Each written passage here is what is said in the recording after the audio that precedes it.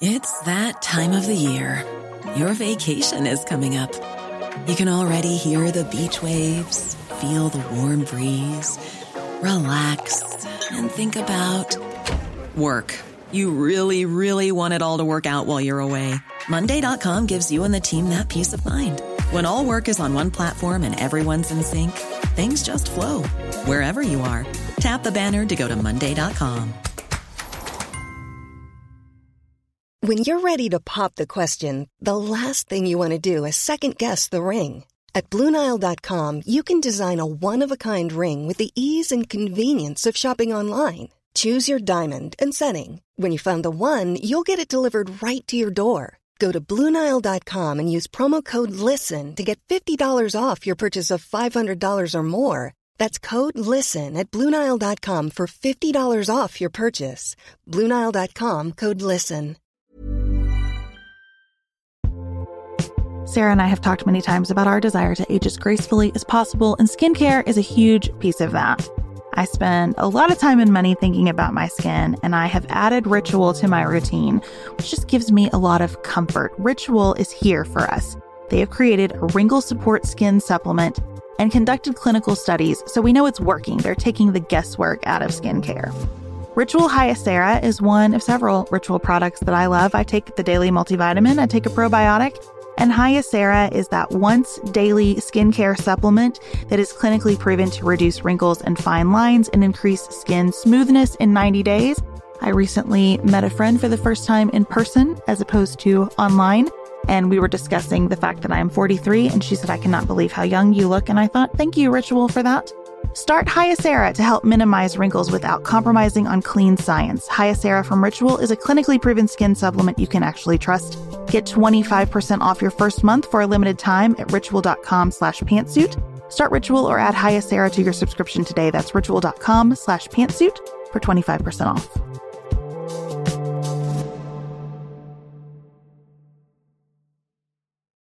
Hey y'all, it's Beth here for a quick primer on immigration.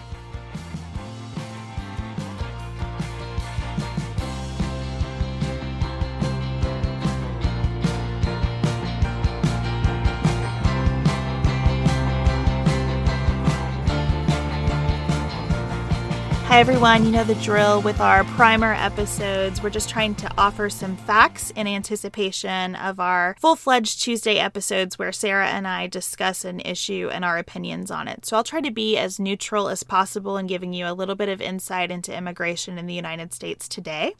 And then we'll dive into what we both think should happen going forward on Tuesday's episode.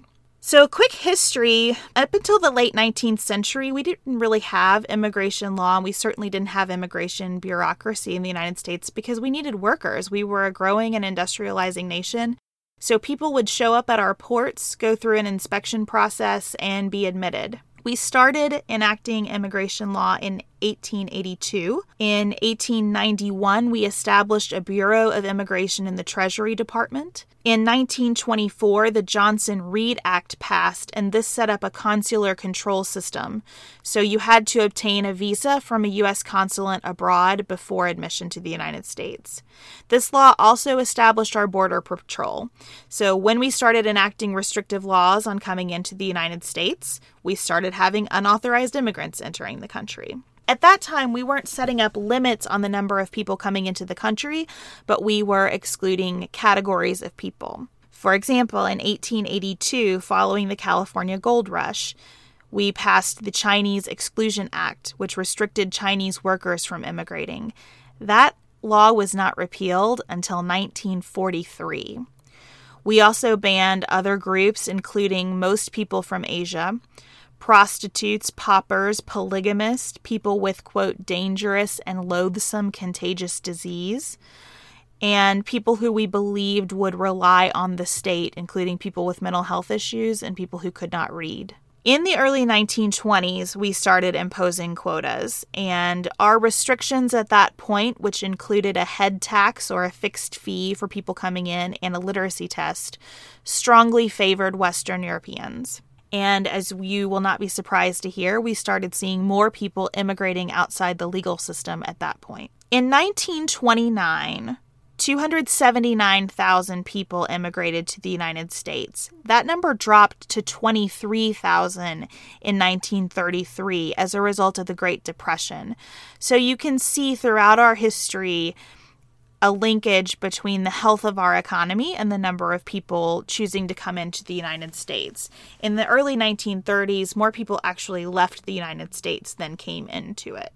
After World War II, our Justice Department launched Operation Wetback, which you've no doubt heard of in connection with Donald Trump. Over 1 million people of Mexican heritage were deported under that operation in 1954. The next major piece of legislation was passed in 1965. The Hart-Celler Act abolished national origin quotas. So we started to see more immigration from non-European nations at that point. George H.W. Bush signed the Immigration Act of 1990. This law increased legal immigration by about 40%. President Bush also signed the Armed Forces Immigration Adjustment Act of 1991. This act allowed foreign service members who had served 12 or more years in the U.S. Armed Forces to qualify for permanent residency and sometimes citizenship. President Bill Clinton appointed a U.S. Commission on Immigration Reform, and that commission recommended lowering the number of legal immigrants allowed in the United States each year. President George W. Bush was working with Mexican President Vicente Fox on an immigration accord early in his presidency to deal with the number of undocumented immigrants coming into the United States from Mexico. That work was halted by the September 11th, 2001 attacks. Those attacks so substantially changed public opinion about immigration that really very little progress on immigration has been made since then. It's important to note that individual states' attempts to deal with immigration have failed judicial scrutiny. Courts really see who comes into the United States and their status here as a federal issue. It is hopelessly complex to talk with any degree of precision about how people get into the United States today. I'm going to do my best to give you a quick overview. We cap immigration at 675,000 immigrants a year, but there are exceptions. Additionally, the President and Congress set up a number of refugees that will allow to be admitted each year. And then we have limits on how many immigrants can come to the U.S. from any single country. This is to ensure that no particular group dominates immigration patterns into the United States. So currently, we don't allow any group of permanent immigrants from a single country to exceed 7% of the total amount of people immigrating to the United States in a single fiscal year. We have 185 types of visas in the United States. So there are temporary visas, Class A's given to foreign government officials here on official business, Class B's for people who are temporarily visiting for business or pleasure, Class F visas are for students, Class H visas for temporary workers. You've probably heard a lot about the H-1B program. People can come into the United States for professional jobs with certain education, experience, and wage requirements. This visa is also the visa that covers fashion models of distinguished merit and ability.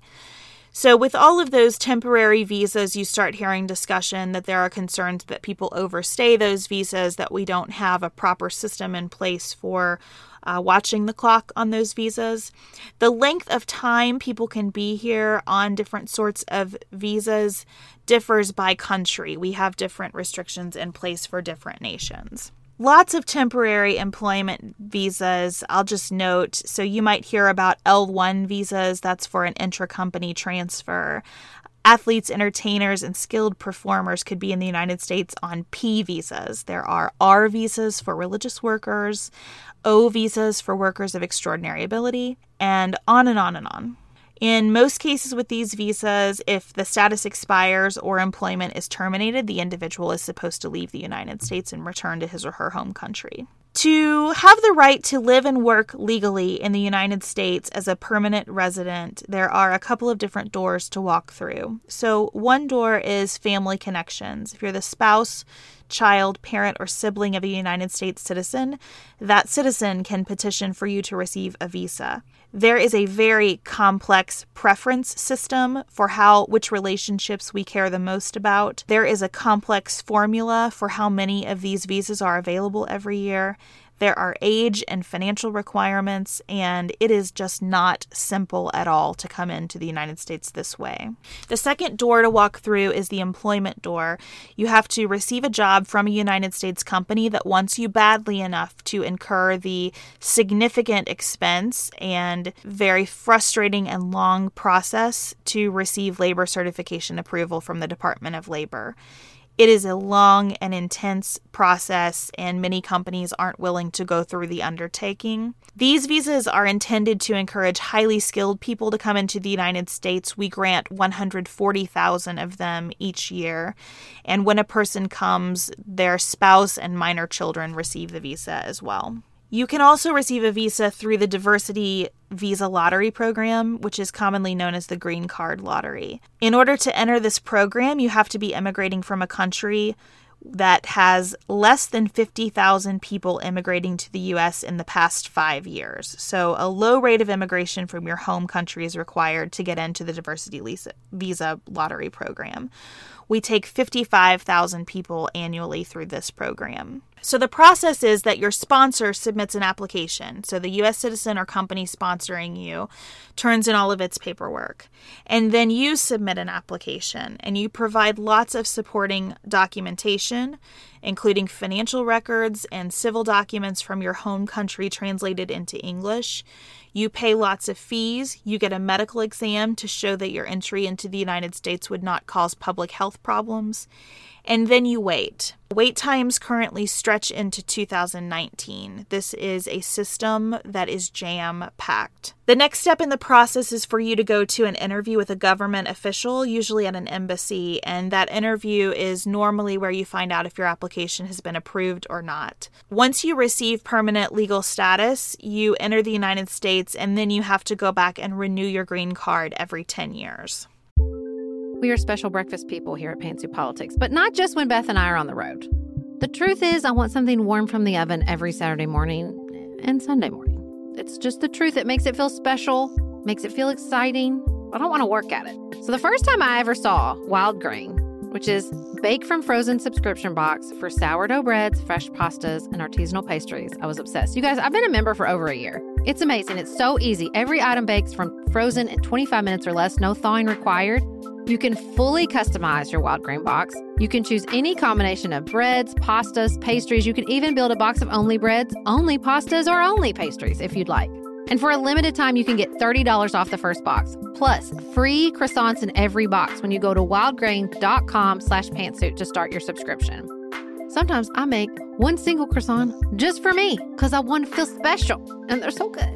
You heard me. Free croissants in every box. And $30 off your first box when you go to wildgrain.com/pantsuit. That's wildgrain.com/pantsuit. Or you can use promo code pantsuit at checkout. Looking for the perfect gift to celebrate the moms in your life? Aura frames are beautiful, Wi-Fi connected digital picture frames that allow you to share and display unlimited photos. It's super easy to upload and share photos via the Aura app. And if you're giving an Aura as a gift, you can even personalize the frame with preloaded photos and memories. You guys, I love my Aura frames. I have one in my office. I have one in my kitchen. I have given one as a housewarming gift. I have given one as Mother's Day, Father's Day. They are the most amazing gifts because this app is a game changer, in my personal opinion, in digital frames. It makes it so easy to get the pictures on there and even videos. It plays like you're in Harry Potter, you guys. It is the best. I love mine so much. And right now, Aura has a great deal for Mother's Day. Listeners can save on the perfect gift by visiting auraframes.com to get $30 off plus free shipping on their best-selling frame. That's AURA frames.com. Use code pantsuit at checkout to save. Terms and conditions apply.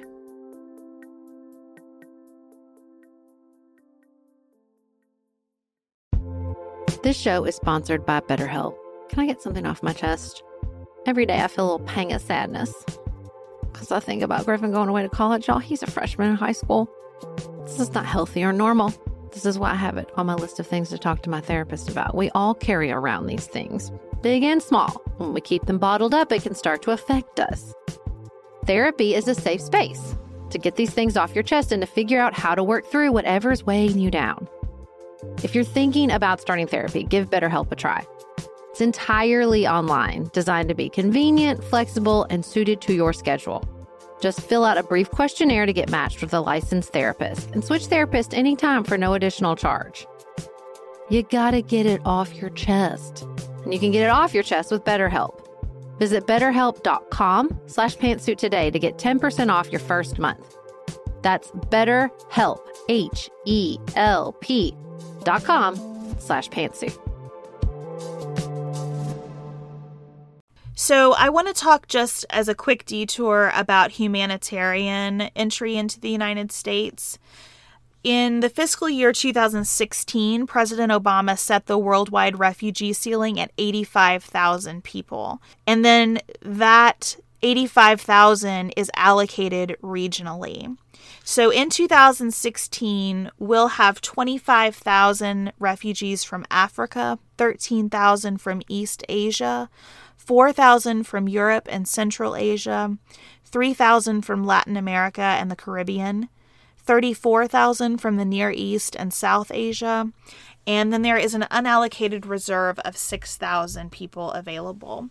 To qualify as a refugee, you have to have a well-founded fear of persecution due to race, membership in a particular social group, political opinion, religion, or national origin. Similarly, if you're already in the United States and seeking protection for the same reasons you might as a refugee, you can apply for asylum. And you apply at a port of entry at the time you're seeking admission to the United States or within 1 year of arriving here. We do not limit the total number of individuals who may be granted asylum in a single year. And there are not specific categories for determining who can seek asylum. As a point of reference, in 2014, asylum was granted to 23,533 individuals. If you've been in the United States as a refugee or as someone who's been granted asylum, after 1 year, you can apply to become a legal permanent resident. Additionally, we have a couple of temporary categories of immigration available for people who are afraid to go back to their home countries. So temporary protected status is granted to people who are here but can't return home because of natural disaster, extraordinary temporary conditions, or ongoing armed conflict. That temporary status is granted for 6, 12, or 18 months and can be extended. Additionally, deferred enforced departure provides protection from deportation if the home country is unstable and dangerous. This happens at the discretion of the executive branch, and neither temporary protected status nor deferred enforced departure necessarily leads to legal permanent resident status or any other immigration status. We also occasionally allow people to enter through parole, even if they don't meet any other category. Parolees can be admitted temporarily for urgent humanitarian reasons or significant public benefit. So we have some discretion in this process. So being here legally does not give you the rights and privileges afforded to all U.S. citizens. Specifically, being here as a legal permanent resident does not allow you to vote, run for office, have a passport, and receive federal benefits. For those things to happen, you need to apply for citizenship. If you are married to a U.S. citizen and have been here with a valid green card for 3 years, you can apply for citizenship. You have to wait 5 years with your legal permanent resident status if you aren't married to a U.S. citizen. So you submit an application for citizenship, or the other way to talk about this is naturalization. You go to an interview with a federal agent. You're under oath during that interview and are asked about your background, your knowledge about, and allegiance to the United States. Then you take a citizenship test. There are 2 portions, an English portion and a civics portion. With the English portion of the test, you have to be able to write a sentence that's understandable to an immigration agent, read a sentence in a way that's understandable to the immigration agent, and answer a question normally when asked by an immigration agent.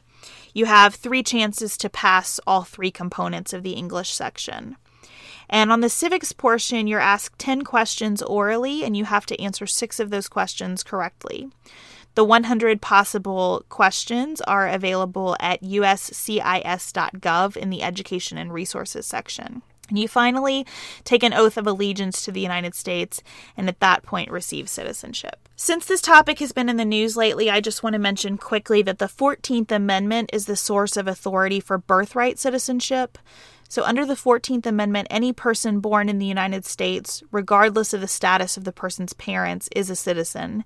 And you can read lots of scholarship on why that is critically important to our country. And there are certainly opinions on the other side that abolishing birthright citizenship would lead to immigration reform in ways that are helpful. So it's a very controversial topic, and it's something that Sarah and I will get into on Tuesday, I'm certain. You should note, though, that when you hear the term anchor babies, which refers to children born in the United States to parents who do not have legal status here, those children cannot sponsor their parents for permanent residence until they're 21 years old. I want to mention some statistics on immigration and crime and also immigration and the economy. All of the information that I could find indicated that violent crime rates tend to drop during periods of high immigration. I have also found a number of studies indicating that first-generation immigrants are less likely than native-born U.S. citizens to be incarcerated and to commit violent crimes.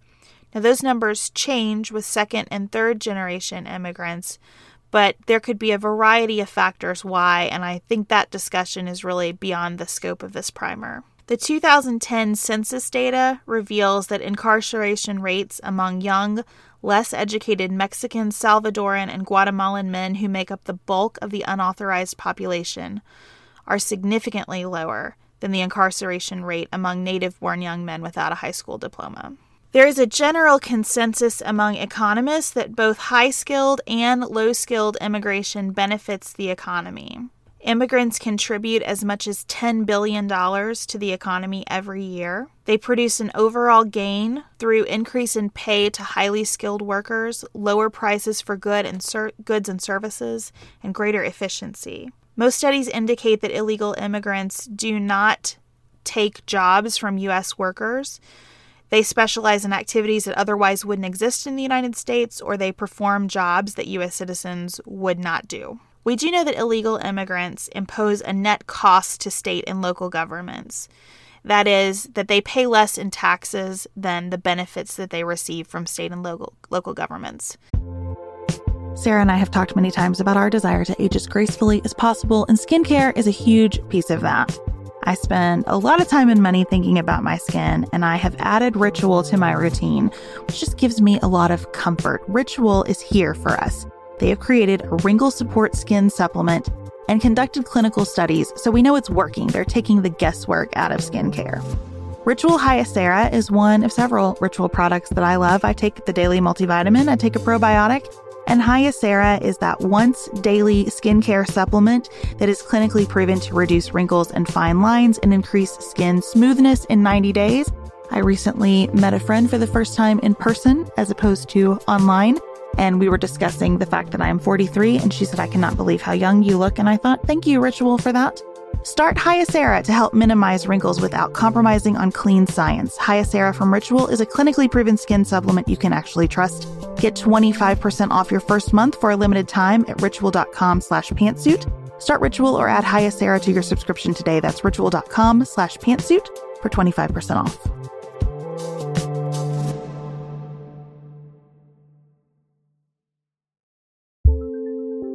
There's not much worse than a dry and itchy scalp.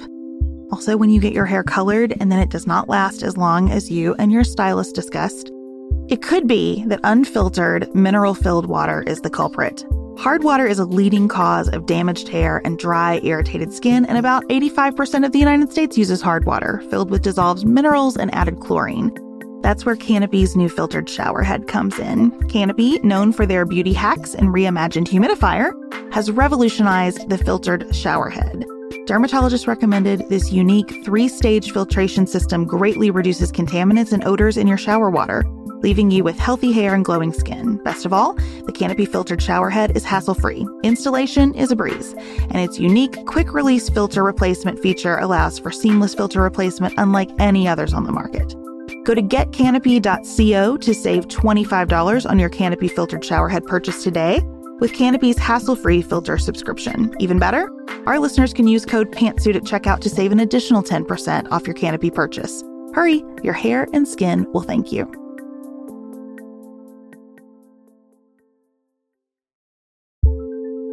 Do you want a bra that's sexy or a bra that's comfortable? Thanks to Third Love, you can have both. Third Love was started to take all the frustration, ick, and out of bra shopping. That's why they make solutions for every bra problem, aka problems. Their bras make it easy to bring back perkiness you haven't seen since high school, get smoothing you know where, and have straps that actually stay put. Designed at their headquarters in San Francisco and made from premium materials, they put every style through hours of wear testing on real women, including themselves, before it's given the stamp of boob approval. Comfort and support are guaranteed. Plus, whether you're a double A cup or an H cup, their virtual fitting room will help you find your perfect fit fast. And they've even invented half cups. No more feeling stuck between two cup sizes that don't fit right. It's time to get your bra plums solved. Visit thirdlove.com and get 15% off your order with code podcast15.